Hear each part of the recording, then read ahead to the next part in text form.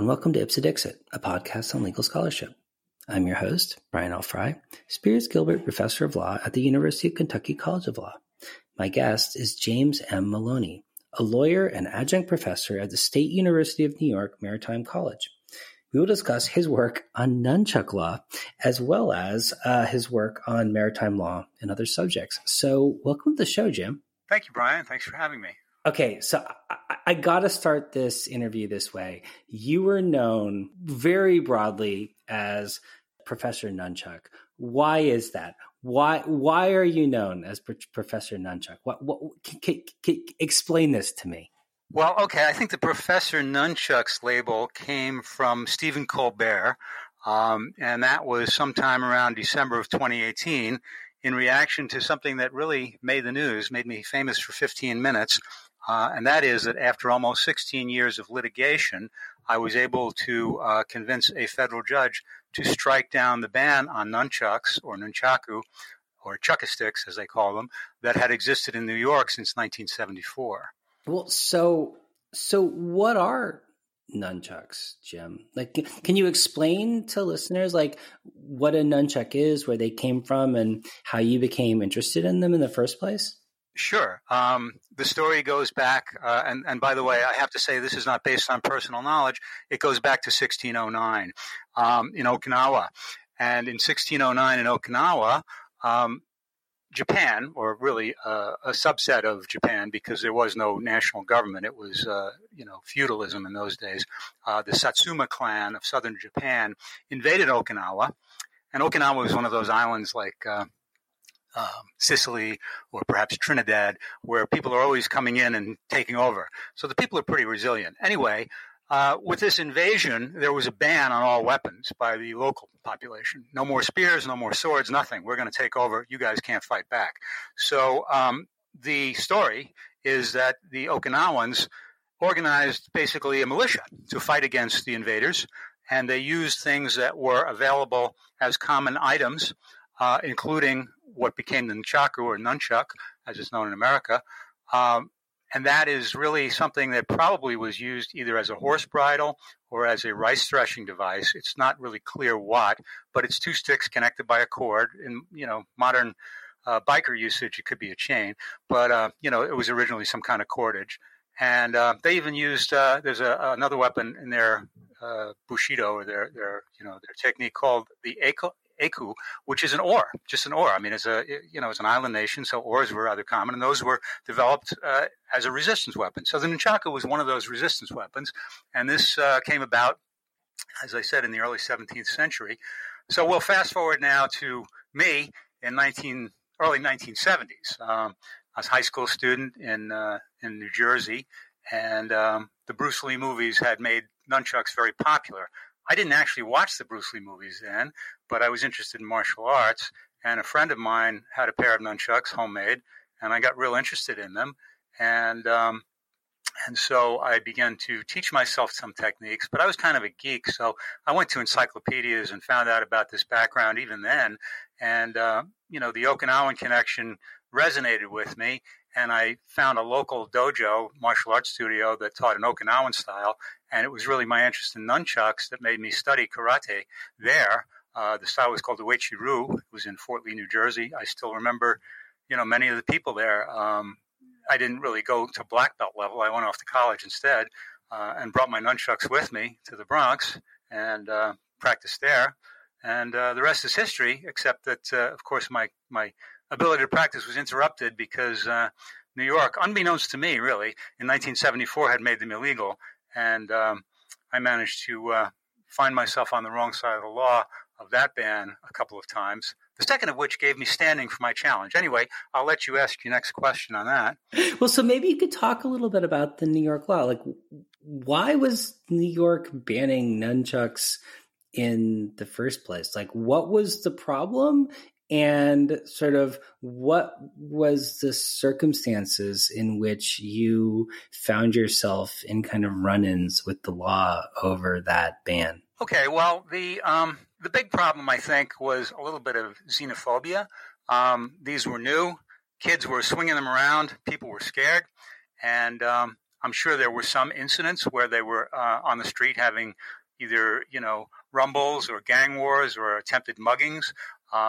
And these things began to happen sporadically, I suppose, throughout the state and other states.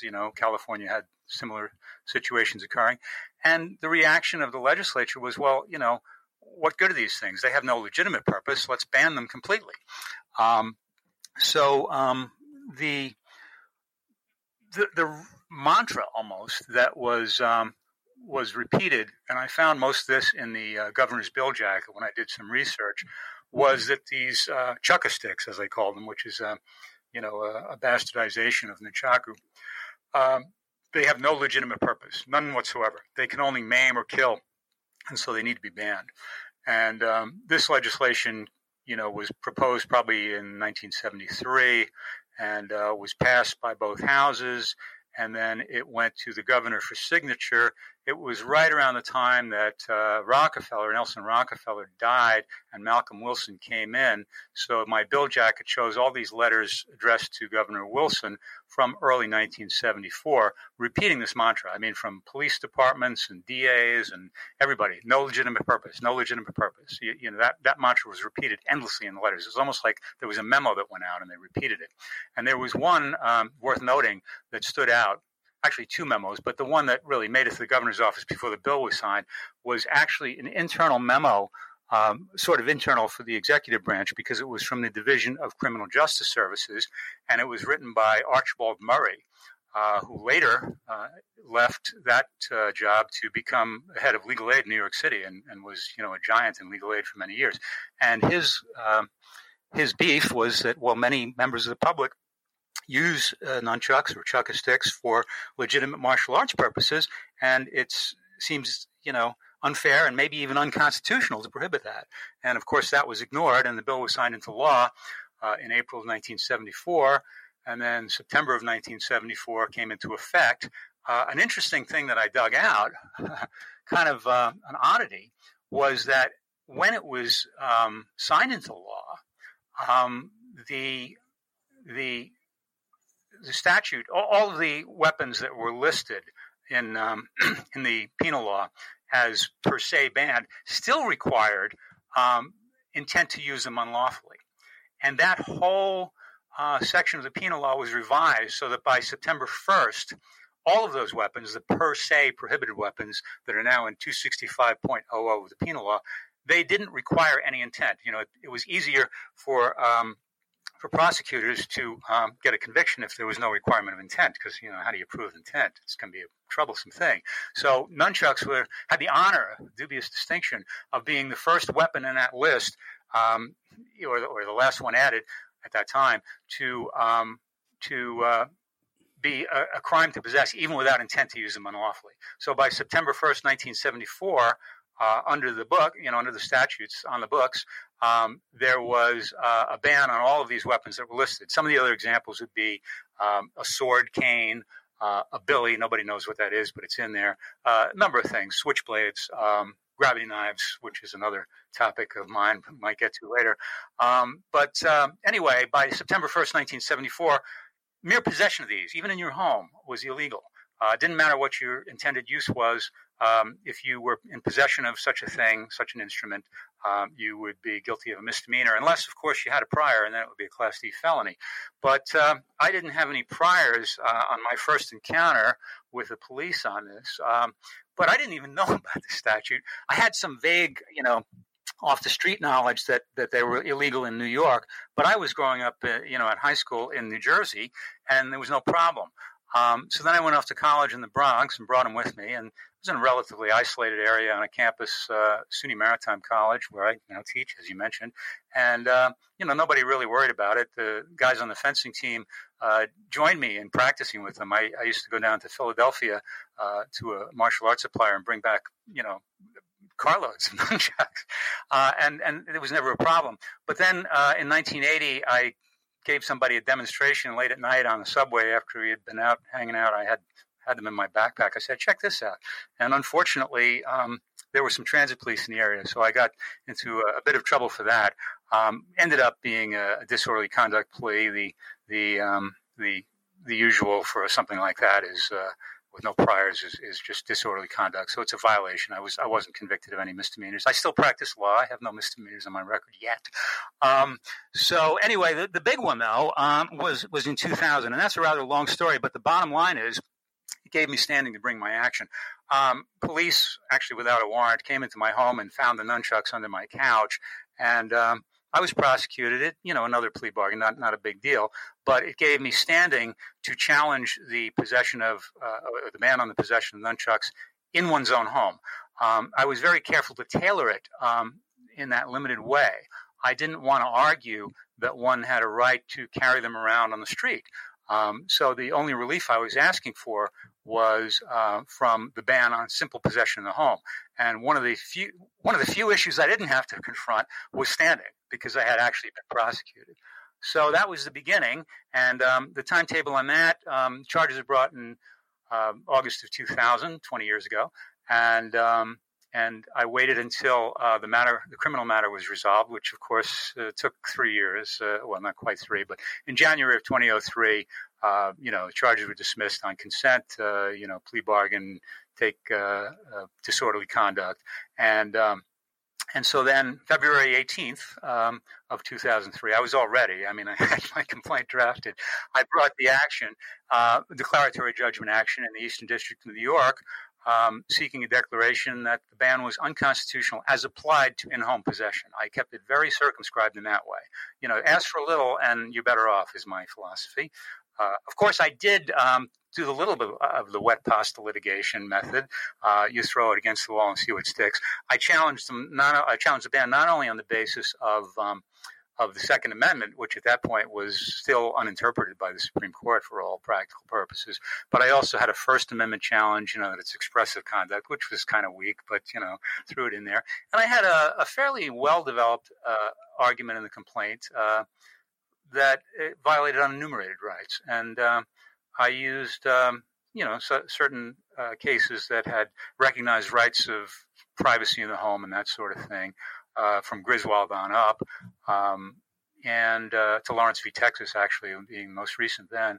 And, that didn't really fly either, but I didn't really know if I was going to be able to rely on the Second Amendment.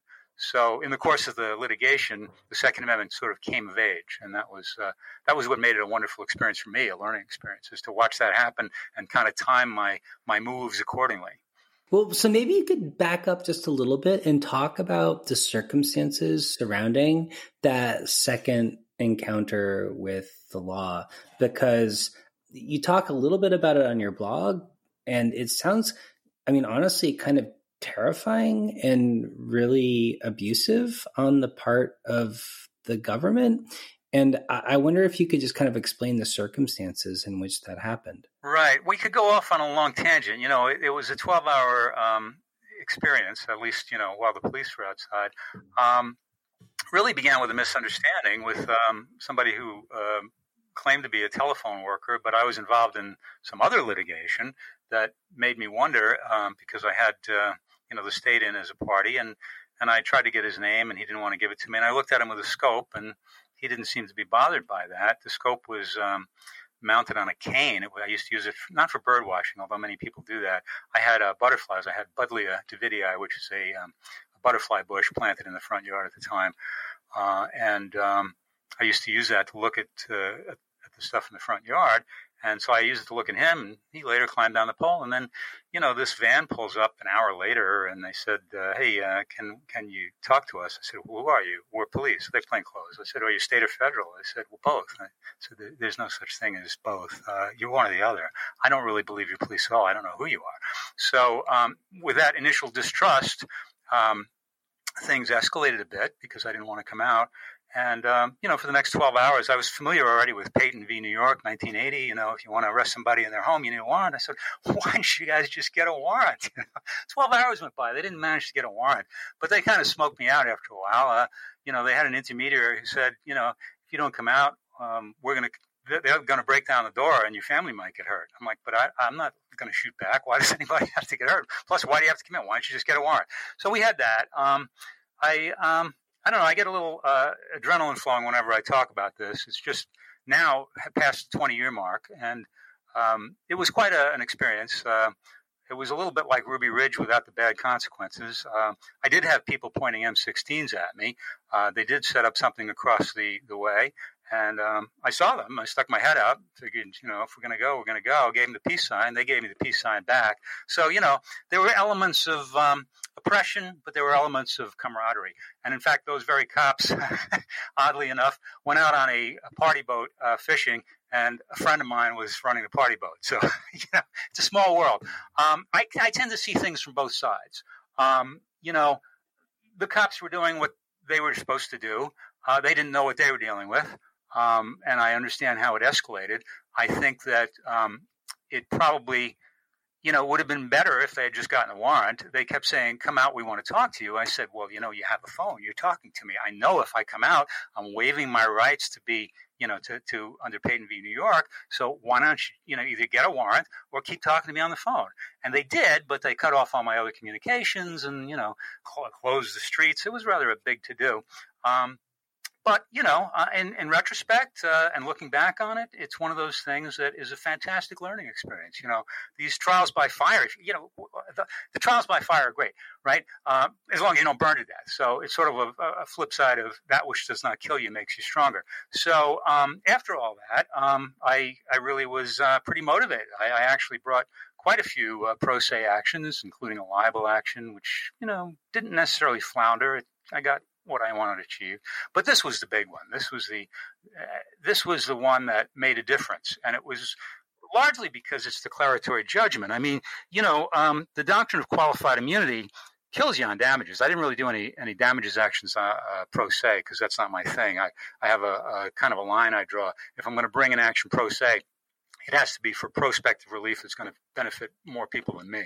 But in any event, qualified immunity has a way of killing actions for damages, but declaratory judgment is wide open. I mean, that's something I think practitioners need to keep in mind, is that if you want to avoid QI killing your case, seek only declaratory judgment, and then you will, it can become established law, and then you've achieved something. So, that was kind of my strategy then, maybe not as well developed as I have in hindsight about the QI aspects of it, but I had been thinking about some kind of challenge to New York's Nunchaku statute since even before I went to law school.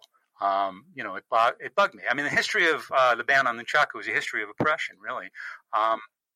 It emerged out of a ban on weapons by the Satsuma clan of Japan when they invaded Okinawa. Then in New York, it was very much a xenophobic reaction to this Asian thing that was coming in and, corrupting our youth and causing problems. A baseball bat, you could never think about banning the possession of baseball bats the way nunchaku were banned. But nunchaku are used in recreational martial arts just as baseball bats are used in recreational baseball games. And in fact, both of my experts at my trial, I'm fast forwarding here, but I said, if you were going to try to fracture somebody's skull, which would be the better weapon, a baseball bat or a pair of nunchucks? Of course, both said the baseball bat. I mean, in fact, before I went to oral argument in the Second Circuit, there was a horrible, tragic killing, bias crime in the New York area, in one of the boroughs, where an Ecuadorian guy who had just come in to see his brother was walking home late at night with his brother with his arm around him. They assumed they were gay, and it became a gay bashing thing, and the brother who had just come in from Ecuador was killed by being beaten to death with a baseball bat. And I mentioned that at my oral argument. I made a reference to it. I didn't go into too many details, but that was back at the Second Circuit. This case has such a long checkered past. You better steer me where you want to go next. Well, so Jim, I mean, I just wonder if you could talk a little bit more again about the incident, because, I mean, as I understand it, the initial justification for, invading your house basically, or barricading your house, was the idea that you were, supposedly pointing a gun at someone, which wasn't true. It was just a telescope. How did that become a case about nunchucks in the first place? Oh, well, because the nunchucks were, what happened was, after the 12 hours, I decided, getting a little tired of this. I think I need a rest. If I can't sleep here, I might as well sleep in the police station, So, and my family was getting tired. My kids were only, toddlers who were 18 months old. But, it was a big strain on my wife. Everybody's home. And, At one point I just made a considered decision, especially since I got that advice that the cops could break in at any time and, your family might get shot. That's pretty convincing advice to say, okay, I'm coming out. So I did. And, the charge was menacing. That was dismissed. Related to the alleged firearm. The nunchucks that were found gave rise to that charge, which, again, everything was disposed of by plea bargain. But once I had gotten rid of that in January of 2003, just less than a month later, I filed a federal action challenging the statute. I knew I had standing. I had already gone down on standing on other challenges of mine. In fact, the one that involved the SUNY Maritime Land Grant, that was a big issue. And that was the case that I was still working when the incident occurred. But in any event, the connection, of course, between the event and the case, the declaratory judgment action, was really, more than anything else, that it was an event that gave me undisputed standing. I mean, standing, it's a funny thing. I've studied a lot of comparative constitutional law. Standing is a weird thing in America because, it allows an unconstitutional statute to stay on the books for a bit longer than it should because the right plaintiff doesn't come along. And I found that in a series of transformative cases in the 80s and 90s, India's Supreme Court, really abolished the doctrine of standing so that if there's a law coming up and the legislature is putting together a law, the lawyers are already planning their challenge to it. And so it's almost like France. It's almost like in France, there is no post-enactment challenge. It's just this third chamber of the legislature, the Constitutional Council, the Conseil Constitutionnel. They would review it before it becomes law, right? But in India, it's a little more of a lag. They can enact the statute, but if it's constitutionally suspect, they can, the lawyers can challenge it, and they're already organizing that as soon as the bill is being put together. In the U.S., it's much bigger lag. I mean, my case, right, the nunchuck case, was enacted in 1974. Archibald Murray, said maybe it's unconstitutional. That was 1974. When did it get declared unconstitutional? 2018. 44 years is a long time for something that's unconstitutional to sit on the books. How many people have been convicted of it in that time? A whole lot. So it's a little disconcerting when you study a little comparative constitutional law to see just how long that lag can exist in America, given our system. And the biggest obstacle, I think, is standing. So getting back to the point of tangency, the key thing about that event, for purposes of my challenge, was that it gave me undisputed standing. And it was one thing I could cross off my list of things that were going to torpedo my case. Of course, there are plenty of other things on the list. But I mean, in a weird way, it's almost like kind of kismet in your particular circumstance that they chose to prosecute you for possession of nunchucks and kind of gave you standing under the circumstances, especially because it just seems so strange. I mean, it has nothing to do or had nothing to do with why they were initially sort of pursuing you in the first place. Like, why do you think they did that? And like, what does that say about how cops were using that law in the past?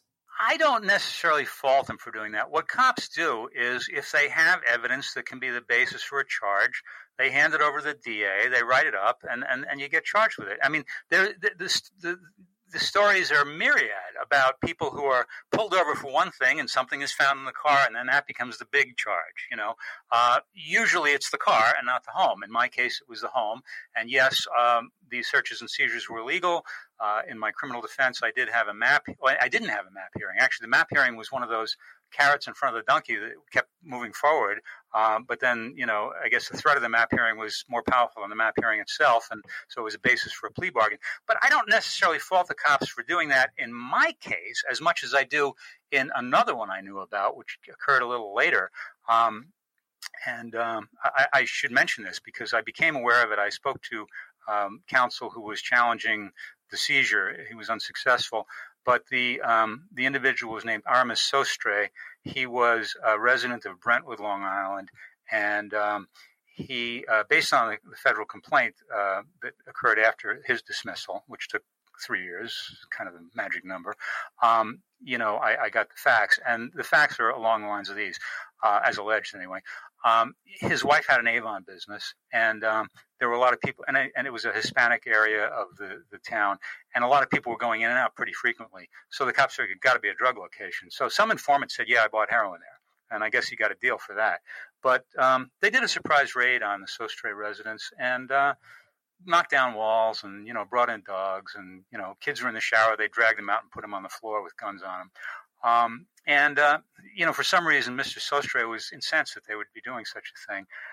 They didn't find any drugs or any paraphernalia, but they found a pair of nunchucks in his closet. So he was charged with possession of nunchucks. That, I think, is a little bit more egregious than my case. I did have some guns in my safe. They blew up the safe with explosives. The guns had all been bought legitimately elsewhere. And when I say guns, I mean revolvers that I had bought pursuant to state law in states I resided in the 80s, since 20 years later. Separate from the ammunition, two of them were, made inoperable because of New York's, crazy gun laws. And, they blew up the safe without a warrant, and they charged me with those, So, I mean, in my case, they wanted to get me for any possible weapons I might have had. I was like, I was considered a bad boy in the local criminal justice system for a while, but it kind of blew over. I mean, after 3 years, nobody really had the desire to push it any further. And, it was dismissed on a fairly cordial basis. I went through 3 assistant DAs, 1 criminal defense attorney. By the way, just for the record, I didn't represent myself pro se in that. They say, an attorney who represents himself has a fool for a client. Well, I haven't heeded that in civil cases. But in criminal cases, yeah, I would never, ever think about representing myself as a criminal defendant. But let's move on from the criminal defense thing into the more interesting aspects of the civil case that emerged, because I think that was, the big learning experience for me. The events of August 23rd, 24th, 2000 were, very educational. And taught me a lot about situational awareness and, I guess, diplomacy. I learned from my mistakes. Of course, I still wouldn't have gone out. If they didn't have a warrant, but I probably would have been a little less defensive. The thing is, I didn't know they were cops at first. That kind of put me on high guard. But anyway, the case itself, as I said, I brought it before Heller was even a glimmer in anyone's eye. Heller, which began as Parker, it was a challenge brought by really the Cato Institute. Bob Levy had come up with the ideas behind it, and they brought that. I don't know when they started, but it was definitely later in the 2000s. So my case started in 2003, and I originally didn't even. Well, I sued for declaratory judgment only, no damages. I sued Spitzer as Attorney General because Spitzer's administration had basically threatened a couple of outside martial arts suppliers outside the state with prosecution if they didn't stop exporting, if you want to call it exporting, martial arts weapons and other prohibited weapons into New York. And I thought that was a pretty good basis to bring in Spitzer. And I also named the local DA, at the time Dennis Dillon, now deceased. I let Dillon out right off the bat because the county attorney said, "Can you please?" Or one of the county attorneys. And I said, "Well, as long as we can stipulate that I can bring him back if I need him for standing and justiciability, no problem." So then it was just me in the Attorney General's office. And the first decision, I guess it would have been around 2005. The federal judge, Arthur Spatt at the time, said that, it was not viable as against the Attorney General. The person charged with enforcing the law was the DA. He gave me leave to amend. I amended. I had a stipulation that there wouldn't be a problem, and came back in. And then there was some more motion practice. And of course, now I had 2 opponents. I had the AG's office, and I had the county attorney's office. And in 2007, they were successful in getting the case dismissed. By then, the Heller case had not yet come down, but it was in the pike. And what was Parker versus District of Columbia had already been decided. That was in the D.C. Circuit. And a 2 out of 3 judgment of that panel found that the ban on handguns there violated the Second Amendment, and that the Second Amendment was a personal right. So I knew I had that one in the pike. and I actually wanted to keep things moving slowly. A lot of litigation, especially if you're a solo, working pro se, is a matter of timing and trying to wait for the coattails to grab. And, when they go by, you grab them, So I actually made a motion to of course I appealed, and I made a motion to the Second Circuit to delay hearing until Heller was decided by the Supreme Court. And I got a decision back denying that, but then they scheduled it. But there was only a nominal denial because they just kept it on a slow bell and waited until Heller was decided. So they granted it, tacitly granted it, didn't formally grant it. I guess they didn't want to set any precedent that they'd grant motions like that. But, the once Heller was decided, I was there in front of the Second Circuit. And I think I put in a 28J letter, which is the local rule about new cases, but it really didn't need any briefing. I asked for more briefing. I didn't get the opportunity, but I think they had read the case. It wasn't a big deal. So then the funny story on that one, of course, is that, a couple of funny stories. My panel was Sonia Sotomayor, who was on the court at the time, and Rosemary Pooler and Bob Katz, who's chief judge, who since became chief judge of the Second Circuit. So that was my panel. And in the weeks prior, I had, and I didn't know she was on the short list for the Supreme Court. It wasn't generally known. Maybe some insiders knew. But the funny thing is that at oral argument, I got a question from Judge Sotomayor, and then I got a question from Judge Pooler, and I answered Judge Pooler's question first. And what happened was, in the 2 weeks prior, I had been in front of a couple of appellate panels in the state court system where their title is justice, right? It's the Supreme Court of the State of New York Appellate Division. Supreme Court of the State of New York is upside down. It's not the highest court. It's the lowest court. It's the lowest general jurisdiction court. Well, you know that. You went to NYU. So anyway, bottom line is, there I am at oral argument, and I said, getting back to Justice Sotomayor's question, and they all laughed. I'm like, why are they laughing? And then I found out.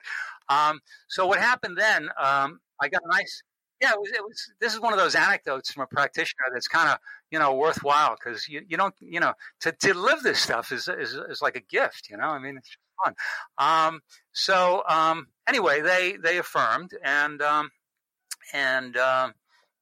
on the basis really that, there were some old cases, Presserville, Illinois, Cruikshank, that said the Second Amendment isn't incorporated. And, we have selective incorporation as a doctrine. And the last major amendment to have to go through that filter is the Second Amendment, I think. There are a couple of oddities left. But, the major Bill of Rights provision that had never been interpreted enough to even get there was the Second Amendment. As I said, it was 217 years between 1791 Bill of Rights ratification and 2018 Heller, before even the most fundamental question was answered. Is it an individual right or is it a collective states' right? Who knew? So anyway, the Second Circuit decided they didn't have the authority to incorporate, because of these prior cases that were a century old or so, which is, a defensible position. Reasonable minds can differ. I had been pounding footnote 23 of Heller, which said, basically that lower courts have a duty to examine whether it's incorporated.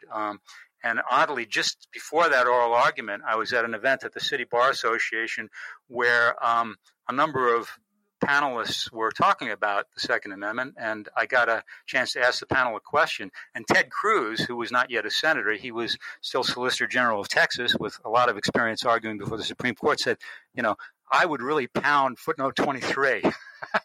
So that's kind of what I did at oral argument. Didn't work. So they decided, in a per curiam opinion, that the Second Amendment, whatever Heller may say, was not incorporated as against the states. So my case then became the first viable candidate for a vehicle to incorporate the Second Amendment as against the states. And then two more quickly emerged, McDonald v. Chicago and NRA v. Chicago. And they took McDonald.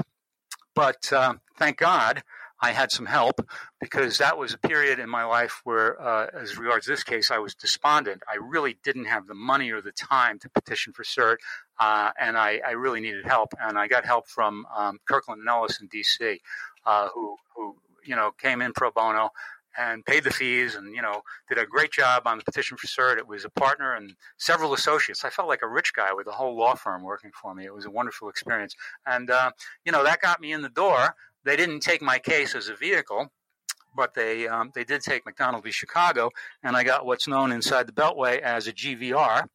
When McDonald was decided, grant, vacate, and remand. So then I was back in the game, and I have a folder in my computer where I keep the files from then on. I call it Sisyphus, down at the bottom of the hill again, pushing the rock up, the myth of Sisyphus, because, there I was. It was remanded. It was remanded to the Second Circuit. I started writing briefing for the Second Circuit, but then the Second Circuit just remanded to the district court.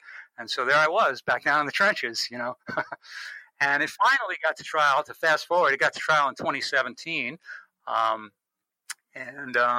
had been trying to avoid trial. I mean, I think both sides, or all three sides at one point, agreed there aren't any fact issues, right? But the judge saw through that, and it's safe to say there were fact issues. Because after Heller, and by the way, I amended the complaint. I made a Rule 15 motion to amend the complaint, which was successful, to incorporate what Heller had come up with in the meantime. So, and there really wasn't much to say with McDonald. I mean, I guess that was incorporated too, double meaning on incorporated.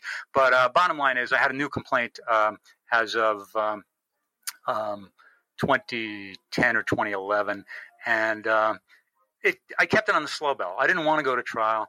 Trial is expensive. Trial is time consuming. This is a pro se case. I could not get any remuneration whatsoever for my time. And I might say at this point, my estimate of my time is 10,000 hours or more on this case, which Malcolm Gladwell says is what you need to become, proficient at something, right? So I guess I got it.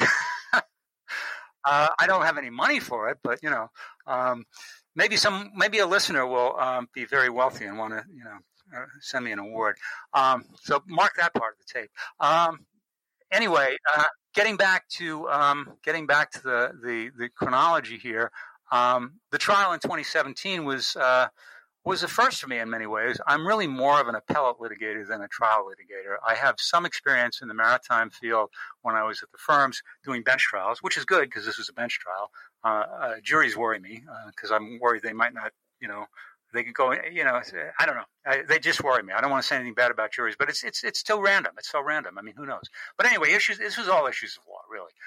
But there were issues of fact. And this is what I think the judge correctly identified. Under Heller, Heller did an interesting thing. There's no militia connection to the person, but there's certainly a militia connection to the weapon. It must be a weapon that is, basically in common use for lawful purposes. And if you look at the definition of arm, which is sort of a broader thing on the Venn diagram, surrounding weapon, it's probably something that has to be carryable. It couldn't be a cannon or a nuclear weapon. That's not an arm in the first place. And then a subset of arms is weapons that would be protectable. And weapons that are entitled to Second Amendment protection under the little guidance we have from the Supreme Court would be those that are in common use for lawful purposes. So I was given the burden by the judge of establishing that, which seemed reasonable enough, but also burdensome enough, because she very specifically wanted expert testimony and statistics.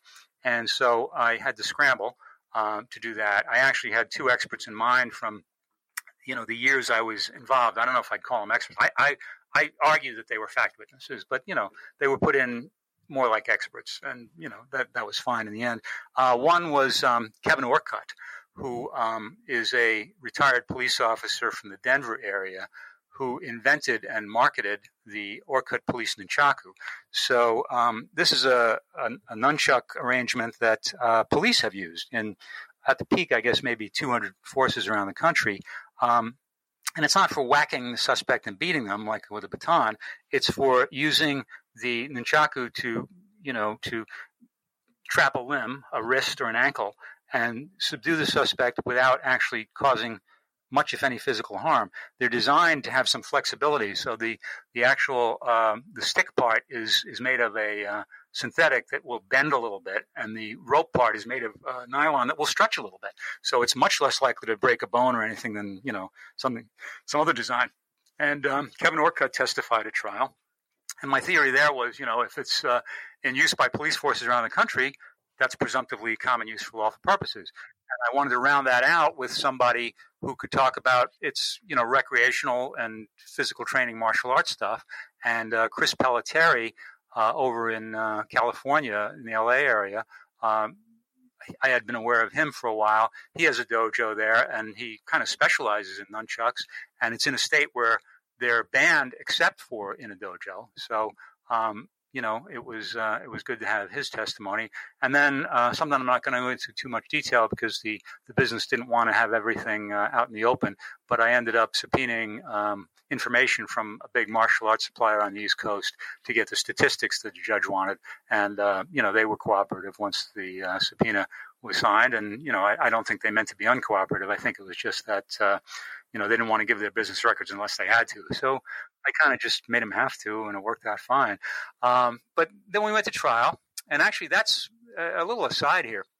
That's where I decided that maybe I'd stop being a purist and use the word nunchucks instead of nunchaku. Nunchaku is a Japanese word, and I'm probably mispronouncing it. I think the U is kind of, almost voiceless. So it's nunchaku. And that's how it became nunchucks in America. But, I thought, well, I'll be a purist. All my papers said nunchaku, spelled Nunchaku. And then I realized at one point during the trial that the very fact that the word nunchucks is in common usage in the United States establishes that the instrument itself is in common use, So it's a good thing, I think that was a phenomenon that occurred all around the United States. It's hard to get proof of it or statistics on it, but they're just a fun instrument to play around with. I mean, all that spinning around is, probably not very good for your ability to use them as a weapon. It's really more important to be able to strike, but it's a hell of a lot of fun, and it's a great workout. I mean, I was a skinny, geeky kid in high school, and I started working out with those things, and my deltoids developed and other muscles in my arms, and it was just, it was great. I wasn't good at the other sports, but I had a lot of fun playing around with those things. And I was okay with swimming and running, but, I wasn't much of a team sports guy, so nunchucks worked out for me. Although it became a team sport after a while because, as I said, in college, a lot of the people on the fencing team got interested, and we used to work out together. And I actually made a couple of runs to Philadelphia to bring some back because you couldn't get them in New York. But I digress. Go ahead. Steer me in the right direction here, Brian. Well, so Jim, one thing that I can't help but wondering about is why was the state of New York so intent on pursuing this? I mean, by the time you were bringing this claim, why did they care about preserving this law, making nunchucks illegal? Why didn't they just say, okay, fine, whatever, we don't care, like, this doesn't matter, this is stupid? Well, I'm going to have to be devil's advocate here. I actually don't mind that they did in the long run because it got me, something meaningful. But as a devil's advocate, I would say, that's what the Attorney General's office is supposed to do, is defend the law. It actually kind of shifted over to the county attorneys once the AG was out of the case. I actually had the AG and the governor at one point. By the way, this case had 4 different captions. It was Maloney v. Spitzer, then it was Maloney v. Cuomo, then it was Maloney v. Rice, and then finally it was Maloney v. Singas. Spitzer and Cuomo were both in as Attorney General. Spat, the first federal judge, dismissed the governor and the Attorney General. I had also named the governor. I forget who was governor when, but maybe Cuomo was in as governor. No, it was too early. Anyway, bottom line is that the Attorney General's job is to defend the constitutionality of statutes, or the Solicitor General's job if it goes up. But I don't fault them for defending it. I mean, it's on the books. Somebody's challenging it. You make arguments, leave it up to the judiciary. I have no problem with that. The county attorney's office, which had it solo after the state defendants were dismissed, they were a little more vicious. I found the attorney general's office to be a cleaner opponent and not making ad hominem arguments and stuff like that. I got a lot of ad hominem arguments from the county attorney's office. In fact, the Second Circuit brief focused on me. It was like, Maloney is irrational, and it's not unconstitutional to ban an irrational person from having these weapons. And the Second Circuit didn't even address it, but because it's a weak argument. I'm challenging the statute itself. I'm a lawyer. I'm challenging the statute. But I saw a lot of ad hominem arguments from them. In fact, my counsel at Kirkland & Ellis wrote a letter saying, I hope this isn't going to happen in the Supreme Court briefing. And it didn't. But, of course, at every level, you get new personnel. See, in this case, at every level, I was the only personnel. I was, the client and the lawyer. In a pro se case, you have the luxury of calling all the shots. It's actually kind of nice. The only problem is you don't get paid. But, Why did they do it? Because that's their job. I don't have a big problem with the state or the county defending a statute. I actually have a problem conceptually with it being forced on local county attorneys to defend the constitutionality of a state statute because the named defendant is the DA. There's something in Congress about that. I mean, the DA is both a state and a county employee in New York. And in Nassau, they have a fairly large county attorney's office that can handle the work. I had a parallel action that emerged later up in the Northern District of New York, and I spoke to the county attorney up there. He said, I'm the only one here, and I've actually never been into federal court. So they had to farm it out to a private firm. That basically got put on hold and, it tagged my pro se case. I sort of hoped it would actually get active because then I could make fees. But, there's a lot of side stories here. But then another example is in my gravity knife case, which I challenged a couple of years ago. I guess I started in 2014. That was defended by civil attorneys in the district attorney's office in New York County. That was Krakow v. Vance. I don't want to go off on too much of a tangent, so stop me if it worries you. But okay, so the gravity knife thing was interesting because that was not, of course, a Second Amendment case. What was happening is a little history on that real quick. The switchblades were banned, I guess, around 1957. And again, it was a movie, just like the Bruce Lee movies led to the nunchuck ban, the play and the movie West Side Story, all the kids wanted switchblades. And I don't know if that, cause and effect, chicken and egg. I mean, maybe the switchblades were around and the movie took that up. But bottom line is, people worried about switchblades, which, can kill you a lot more easily than a pair of nunchucks can, true. But anyway, there was a ban on those. And then what happened apparently was that owners of switchblades, people who had them, and manufacturers even, figured they'd get around the law because it had to be that it would open automatically with a push of the button. Well, if you remove the spring, all you have to do is push the button and snap it. Takes very little centrifugal force, or you just almost hold it upside down and it'll open up. And so cops were actually unable to enforce the switchblade ban when the springs were removed from switchblades by owners and manufacturers of the knives. And so the legislature in 1959 jumped in and banned the gravity knife. They called it a gravity knife. And that pretty much sat idly on the books like a mushroom spore until it sprouted in the early 2000s. With Vance's prosecutions. Cyrus Vance Jr., the current DA of Manhattan in Newark County, technically, decided to start prosecuting people for possession of gravity knives. But interestingly, the DA's office also reached a lot of consent decrees or deferred prosecution agreements, I should call them, with vendors. And vendors had to give the DA's office quite a bit of money for, those illegal sales. And then the vendors still had to worry about, is it a gravity knife or not? Because the problem is, it's a wonderful article, by the way, by John Campbell in the Village Voice from 2014 about the whole history. And just I mentioned that as a cross-reference. You can find it online. But what happened was in the years since between 1959 and the early 2000s, a new type of knife emerged, and it was a knife that was designed to be opened with one hand. It usually would have a thumb hole or some kind of a little stud that you could hit with your thumb, and you could open the knife with one hand. Now, in order to make it openable with one hand, you need less spring power holding it closed. You can't take a Swiss Army knife and do that because it's got a lot of spring power. So they had weaker springs. Now, could you open it by flicking the wrist? It depends. It's a matter of technique, strength, et cetera, right? So a lot of these knives that could be opened with one hand, which aren't per se illegal, were being used as a basis for criminal prosecution, and it was an easy collar for the cops. My client was collared in just this way. He's on the subway. The clip of the knife, they usually have a clip, is visible from the outside of his pocket.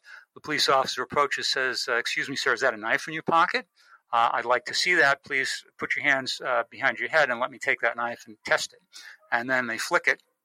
And if they can get it to open with a flick of the wrist, and sometimes even if they can't, they call it a gravity knife. I think the impetus behind that legislation is that, a knife that can be opened with one hand is a greater risk for, being used to surreptitiously stab somebody. A knife is kind of a weapon of stealth. You have to be very close. In fact, it's because of my awareness of the danger of knives that I became interested in nunchucks. My father was stabbed to death when I was 6. But the bottom line is that I think the motive here was probably not so terrible. It was to get knives off the street that, could be opened with one hand. So any of these knives that had a little thumb hole or whatever, you can open with one hand. They're designed to do that. But that per se is not illegal. However, since they have weaker springs, cops that are trained and have good, strong forearms can get them to open, even if the owner can't. But of course, that's a vagueness problem, a big vagueness problem, because the statute doesn't say they're illegal because they can be opened with one hand. It says they have to be openable by gravity or centrifugal force. So that was kind of a long battle. And just to shortcut the end result, there was another challenge to it that was unsuccessful. It was Knife Rights v. Vance. That went all the way up to the Second Circuit, and there was a petition for cert that didn't get granted.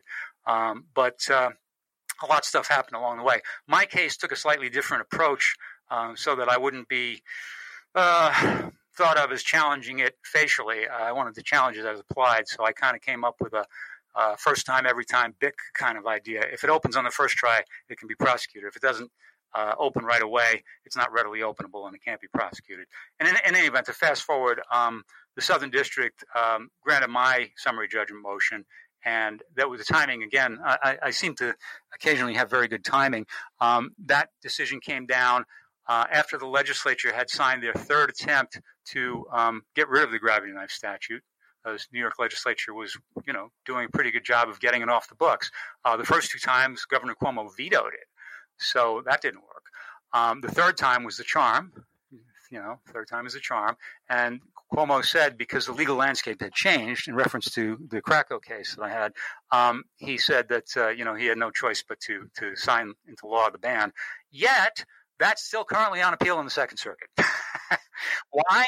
Because the legislature did not actually repeal the definition. And so the DA's office has appealed that. And they took the position that it was moot and wanted to strike the decision below. Needless to say, I opposed that position, and I think that it's still, from an interpretive perspective, viable, since the definition remains on the books, and any other jurisdiction could tag onto that definition. The wrist flick test, as it's called, is based on the definition. A gravity knife, under 265.00 sub whatever, can be opened by gravity or centrifugal force. So, that definition remains on the books. I don't know whether that was a considered decision on the part of the legislature or just, chance, but it keeps the gravity knife case, I guess, viable for purposes of appellate review. So that's pending. I guess we'll have oral argument this fall. It's been fully briefed for a couple of months now. But that's sort of a side tangent on the nunchuck thing. The thing, it's funny, they both have to do with centrifugal. The nunchucks are also known in the statutes as centrifugal force sticks. And centrifugal force is what opens so-called gravity knives. And what's interesting is that all this legislative jargon is at odds with what the physicists point out, which is that it's really centripetal force. For what it's worth, I mean, physics and the law sometimes don't work in harmony, and the law wins. One thing that really strikes me about all of these cases that you mention is that I think most people think about the Second Amendment as being about guns and about gun control, but you're really focused on very kind of different, albeit adjacent questions. And I wonder how you think that the questions that you're asking and the problems that you're posing inform or ought to inform the way we think about what the Second Amendment protects, and also maybe about like how we should think about the kinds of rights that people should have to own things that they use as tools or as various kinds of, exercise equipment or self-defense, mechanisms and so on. Right. Well, as I said earlier, this whole 15-plus year litigation allowed me to watch the Second Amendment, grow up, or at least start to grow up. And I guess the first thing I should comment on is that even before I took on this case and even before I went to law school, I was very aware of the tension between the right to keep and bear arms and the very big problem of gun violence in America. And I was correspondingly very aware of what I thought to be the biggest obstacle to resolving that tension and creating, a normative system whereby both can be accommodated. It's sort of like in the First Amendment. You have a right to free speech, but you can't shout fire in a crowded movie theater. Well, hopefully you have the right to keep and bear arms, but you can't fire in a crowded movie theater. But the problem really, the parallel problem I started to refer to, is that the Supreme Court left it open for far too long. One of the things that influenced me right when I was in law school came out in 1994. The late William Van Alstyne, big fan of his, he wrote an article about the personal right, or an essay really about the personal right to bear arms, and he referred to the state of the law as one of arrested jurisprudence, because as of 1994, the Supreme Court had not yet even decided whether it was an individual right or a collective one. I mean, all you really had was U.S. v. Miller in 1939. It said, a sawed-off shotgun has no reasonable relationship to a well-regulated militia, but that doesn't really tell you anything. And there wasn't even a full appearance by counsel in that case. So we were nowhere by 94, and we were still nowhere by 2003. But anyway, to get to my point here, I think the biggest problem we have in trying to solve the problem of gun violence in America, which obviously relates to the Second Amendment. And yes, Second Amendment is not just about guns. It could be about, under the Caetano case, it's obviously also about, stun guns. And in my case, it's about nunchucks. It's about any arms. And Keller defines arms, but I don't want to go off on that tangent yet. The big problem is this. If the Supreme Court doesn't have, forget about the Supreme Court, but you need an established, well-developed jurisprudence of the right in order for both sides to reach a consensus on what can be done. And we have only begun to scratch the surface of developing that jurisprudence.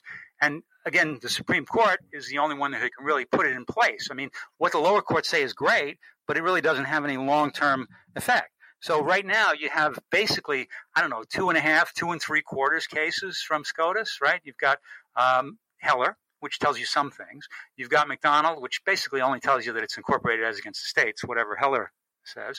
And then you have Caetano, which is interesting. And for the listeners who aren't aware of it, it was a per curiam opinion with a concurrence from Alito and Thomas. I forget which one wrote it. Scalia was dead by then, or he would have written a very interesting concurrence. But the bottom line is that Jamie Caetano had a stun gun, and she was prosecuted for mere possession of it. And the Supreme Judicial Court of Massachusetts said, this is a dangerous and unusual weapon because it wasn't around at the time of the founding. And of course, that's not in accord with what Heller says at all. They do use the term dangerous and unusual weapon, but it's not because it wasn't around at the time of the founding. So the Supreme Court, without briefing, once that case was on its docket, wrote a per curiam opinion, basically sending it back to Supreme Judicial Court of Massachusetts to fix their erroneous reasoning. That was kind of a good case for me because it established at least that, it doesn't have to be a firearm to be an arm for Second Amendment purposes. But Heller had really established that because Heller, there's a passage in Heller that refers to an old dictionary from the times, late 1700s, that says an arm is anything that a man weareth or useth to striketh at another, it had the old language. But basically, the idea is an arm is anything that you can carry for self-defense purposes. So it would include, I think, under Heller, certainly nunchucks, but even a bulletproof vest. I mean, you wear it.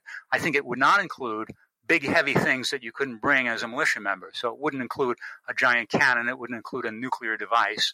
Whether or not you can carry it in a car, I don't know. Then you can have a Gatling gun in the back of your pickup truck, I guess. But the bottom line is, to get back again to the point of tangency, the problem we have in America now is that oppositional democracy, as I unfortunately like to call it, is preventing any kind of reasonable accommodation. But the oppositional democracy, two opposing sides, and I don't like to characterize sides too much because there are many viewpoints, but I mean, look at it like this. You have a lot of people who basically they don't own firearms. They hear of all these horrible incidents, which are really, gut-wrenching, mass shootings. And they say, why do you need a semi-automatic, magazine-fed centerfire rifle. They say assault weapon, but that's kind of what we're talking about here. Why do you need those? Okay, reasonable question.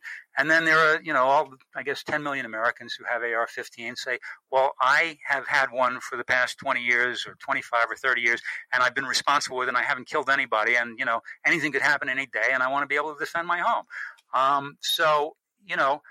The fear is that, and then there are the other gun owners who don't have any full auto or semi-auto. I shouldn't mention full because that's a whole different area, but they don't have any semi-automatics. They have, some bolt actions and whatever. But, they fear that if this one is banned, the next day another one's going to be banned. Everybody on the one side is worried about today's reasonable measures leading to tomorrow's confiscation. And those on the side that want to limit firearms access say, why are you being unreasonable? And the problem, as I see it, is that there is no safe bulwark against total disarmament yet. We don't know what the parameters of the Second Amendment are. So, we started much too late. 2008 was certainly a century too late. Van Alstyne, points out that the First Amendment jurisprudence really began at the turn of the 20th century.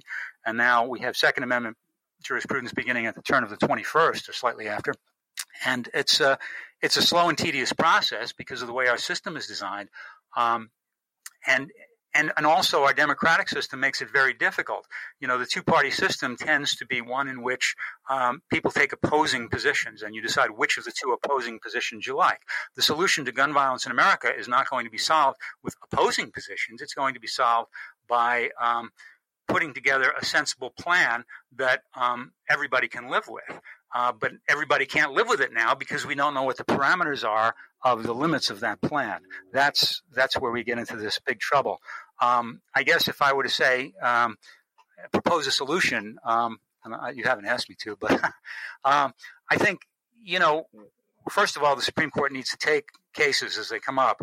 But my thinking has been, and one of the reasons that I really felt the Nunchuck case was worth pursuing, was that maybe the interesting questions are answered in the non-firearms cases.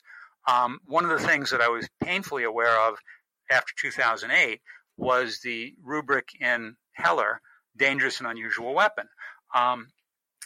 The Heller court, Heller majority, 5-4, opinion by Scalia, the court had basically articulated this concept without much development, that certain weapons can be banned completely if they are dangerous and unusual.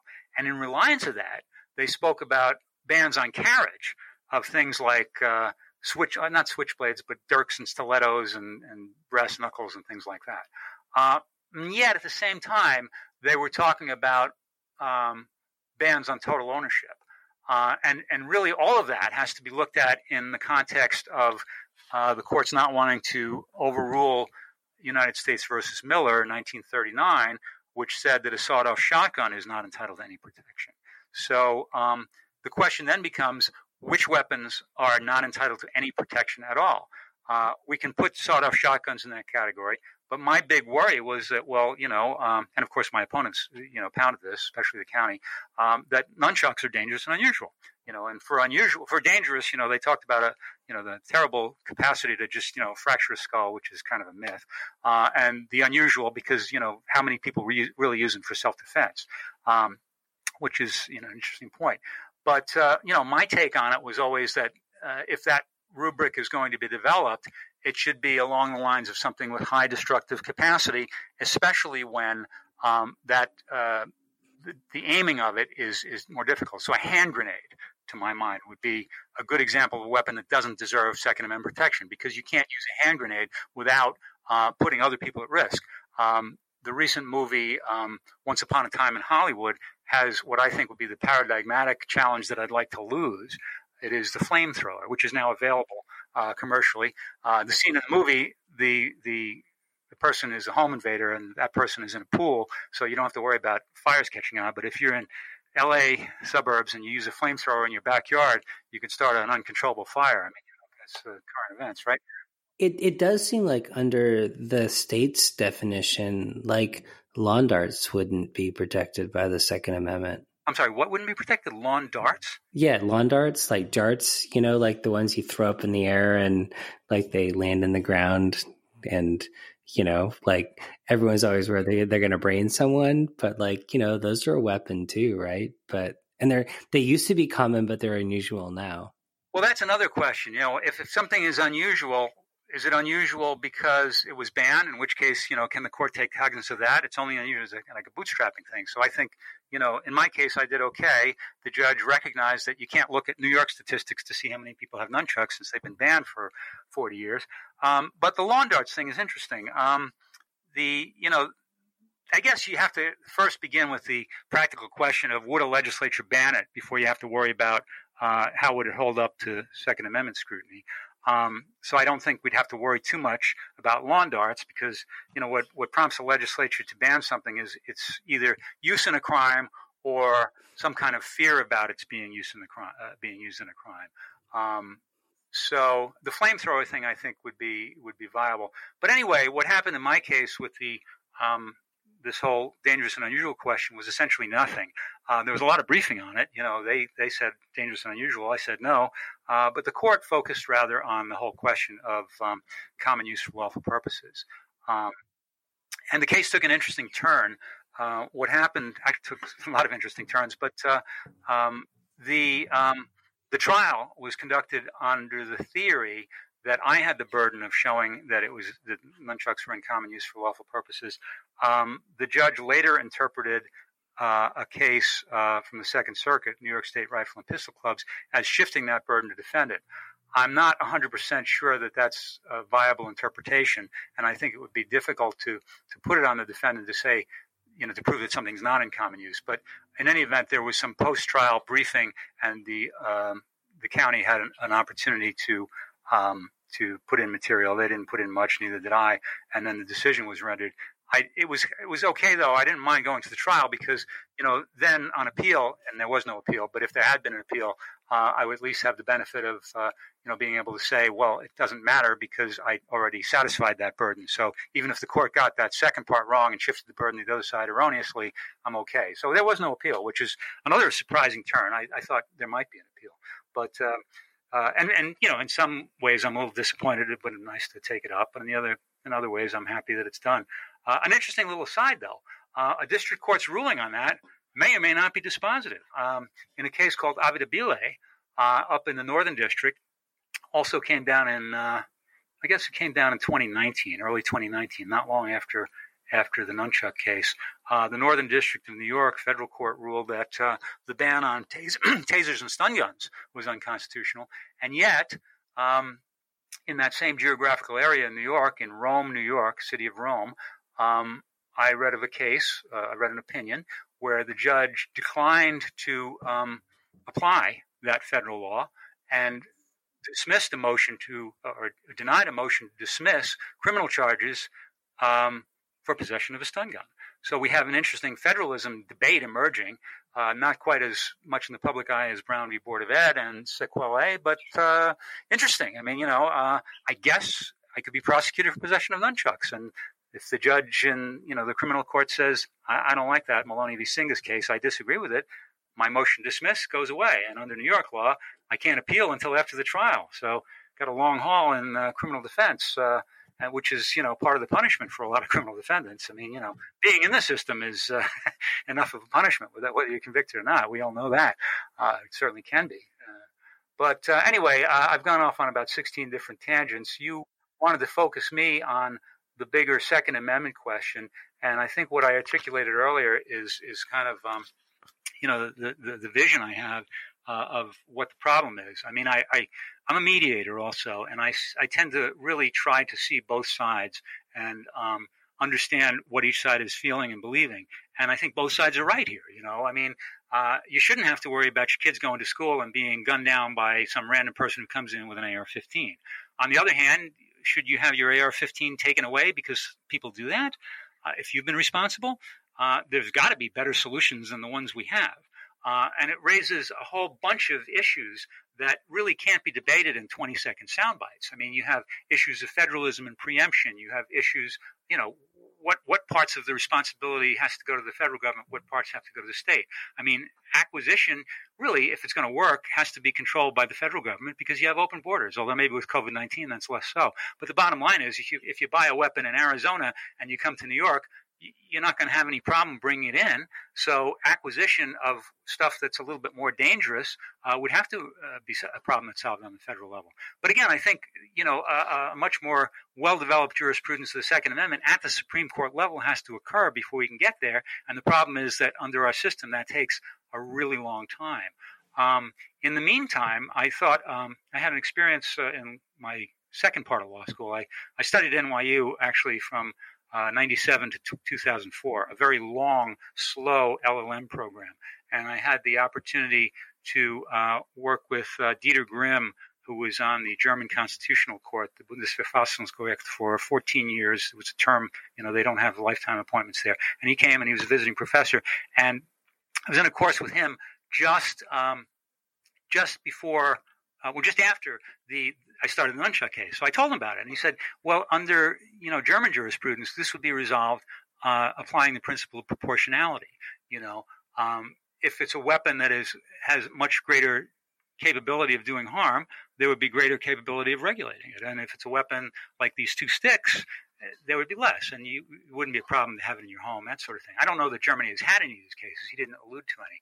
But, I think that's the kind of thing that the Second Amendment is going to need in the development of its jurisprudence. I don't think the standards for acquisition and ownership of semi-automatic centerfire magazine-fed rifles, when we like to use the term, some like to use the term assault rifle, and if you want to use that as a shortcut, that's fine, but I like to be specific. I don't think the acquisition of those needs to be controlled at the same level as the regulation of acquisition of a single-shot shotgun, or moving down the line, a pair of nunchucks. On the other hand, certain weapons may fall into the dangerous and unusual category. I'd like to point to the flamethrower as a good candidate. It's not been developed. Maybe hand grenades. Sawed-off shotgun, I don't know. They were used in the Army in Vietnam. A lot of Vietnam vets have told me that that was a weapon of choice as a sort of a sidearm. You've got your rifle, your AR-15, M16 actually, fully auto. But, having one of those, especially when you're asleep at night, was kind of a comfort. And they don't really have that uncontrolled destructive capacity. Basically, if there's a birdshot in a sawed-off shotgun, it's going to become ineffective at any significant range. But it doesn't open up so widely that if you're in a small room, anybody's at risk. It's still going to be the person that's being pointed at. But in any event, that's the history, and a page of history is worth a volume of logic. So we have Miller basically establishing that as a sort of dangerous and unusual weapon. I guess the interesting question is, would it be possible for these so-called assault rifles, the semi-automatic magazine-fed centerfire rifles, to be construed by the court as dangerous and unusual weapons, notwithstanding the fact that some 10 million or more Americans legitimately own them? Is that possible? I guess it's possible because the words in the law can mean things that they don't mean. I mean, actual malice in libel law doesn't mean actual malice. I think it means something slightly different from that. So, is it possible? Yeah. I don't know that it's necessary. On the other hand, I can sympathize with those who feel very worried about these being out there. The problem, of course, is summed up in the Greek phrase that has been taken on as a rallying cry, molon labe, which comes from an ancient Greek battle with Sparta, where the Spartan leader said, "You want to take our weapons? Come and get them." Molon labe is like, come and get them. And the corollary of that is over my cold dead fingers. So, I mean, a lot of people who are owners of so-called assault weapons are probably not going to be ready to just surrender them if the law suddenly says they should. And, I can see both sides in that one too. I mean, if you're in a situation where you may need something like that to defend your home, can you count on the government to take over and make sure you're okay? I don't think so.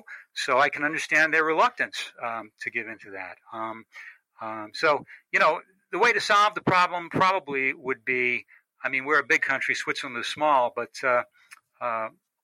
in Switzerland, there's a militia that's a little bit better organized nationally, and people qualify and own, very powerful semi-automatic weapons along those lines. And The Daily Show, Michael Costa, who actually interviewed me about the nunchucks, he did a segment where he went over there, and a former president of the Swiss Federation was there, and there's all these people with guns, and he doesn't even have any security because everything's fine. So you have a national plan of qualification and basically enrollment in a militia. The current state of the law here doesn't recognize anything like that, and I don't know that it would necessarily be viable given our large population. But there might be some kind of way of considering a reasonable measure to ensure care and qualification and skill being taken with weapons of greater destructive capacity. The problem, again, getting back to the point of tangency, is we're so far from that because we don't know where the lines will be drawn, and you're not going to get the support in Congress, especially in the Senate, for such measures because of the democracy and distrust problem. You're simply not going to get support for these measures that might be reasonable if they ended there, because people are going to say, "What's the next step?" And that's the problem in America. I call it seeing the elephant sometimes. Comes from a metaphor, really a parable. The six blind men and the elephant. The one is up at the front and feels the trunk and thinks it's a snake, and then the next one feels the tusks and thinks it's a spear, and then the next one feels the ear and thinks it's a fan. Next one's at the side of the body, thinks it's a wall. Next one's at one of the legs, thinks it's a tree, and then the final one is at the tail, thinks it's a rope. None of them sees the big picture. To solve the problems of gun violence in America while accommodating Second Amendment rights, the big picture needs to be seen and addressed.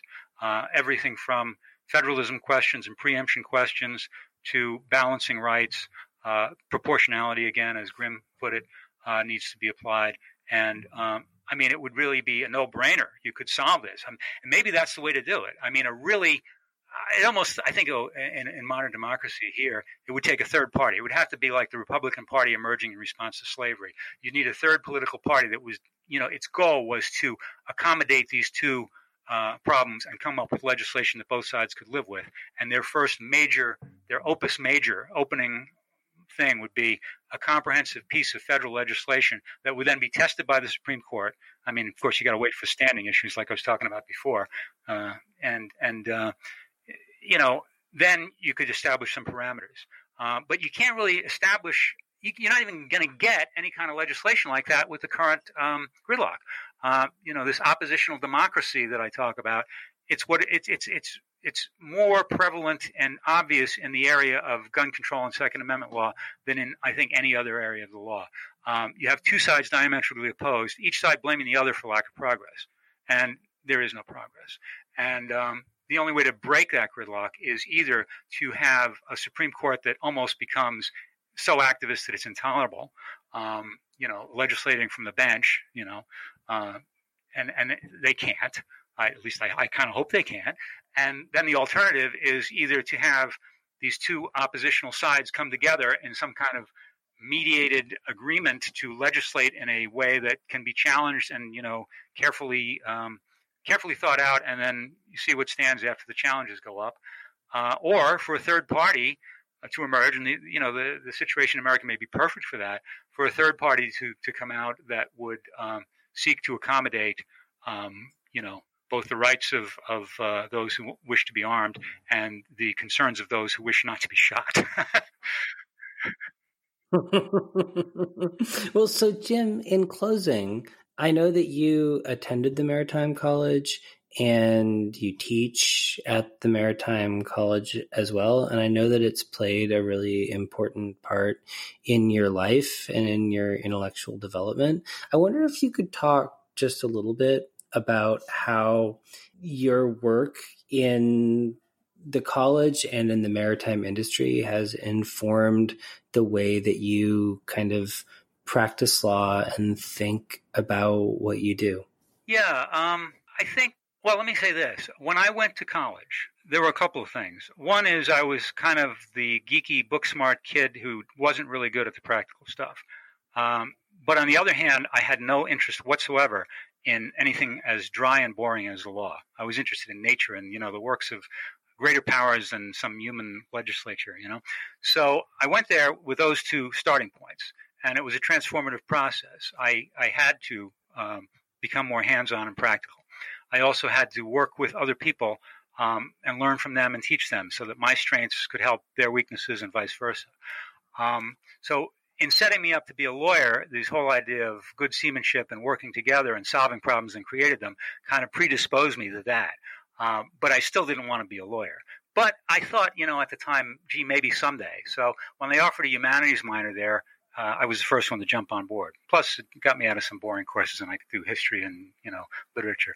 But anyway, fast forward 10 years, and I've gone to sea and been a paramedic and all these hands-on practical things that now have come into my life, and spent a lot of time reading and learning and learning how the law dominates your life. And I decided to go to law school and found it a really fascinating experience for a number of reasons.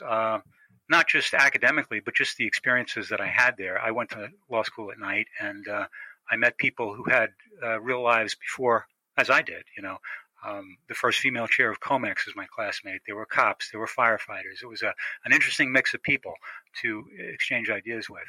And when I went into practice, I started as a maritime lawyer working for firms, but they were kind of these two particular firms were around from the mid-1800s, were kind of declining around the time I was there. And in the end of the 20th century, 1999, I decided to become a solo practitioner. And, that's when I got into some constitutional cases like this one and others, some 1983 cases, things like that. But I think the big legacy or takeaway from the Maritime College experience was one of practical problem solving, which seems to be lacking in so much of legal practice, and in democracy. I say oppositional democracy. Instead of trying to solve problems, people try to oppose the other side and create problems and blame it on the other side. And this is just a formula for disaster. And when it occurs collectively, as is happening in America on so many levels, it's distressing.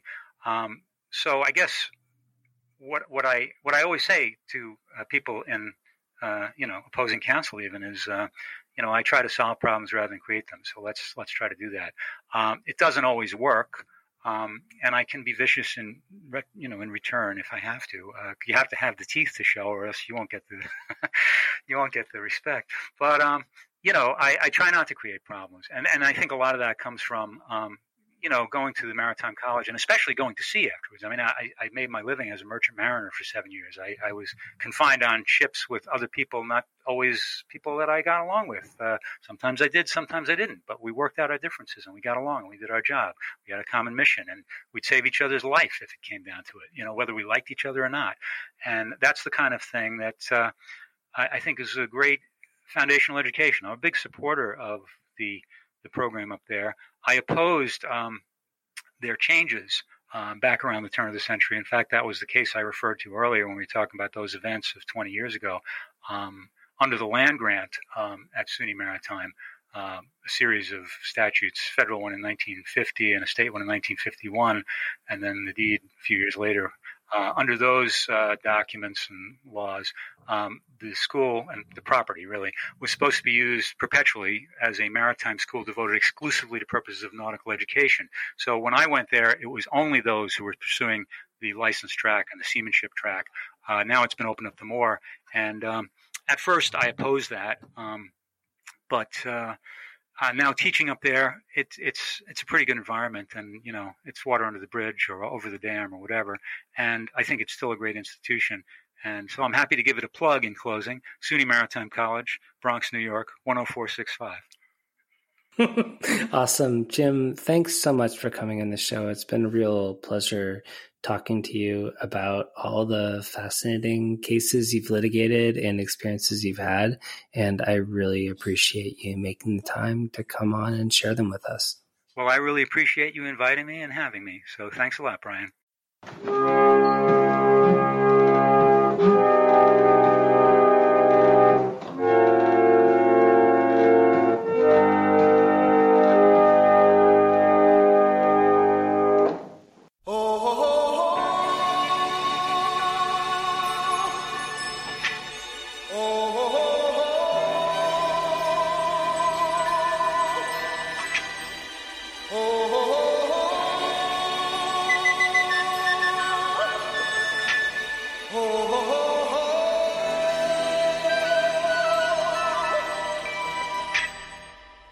Everybody was kung fu fighting.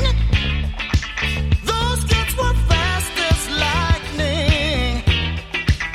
In fact, it was a little bit frightening, but they fought with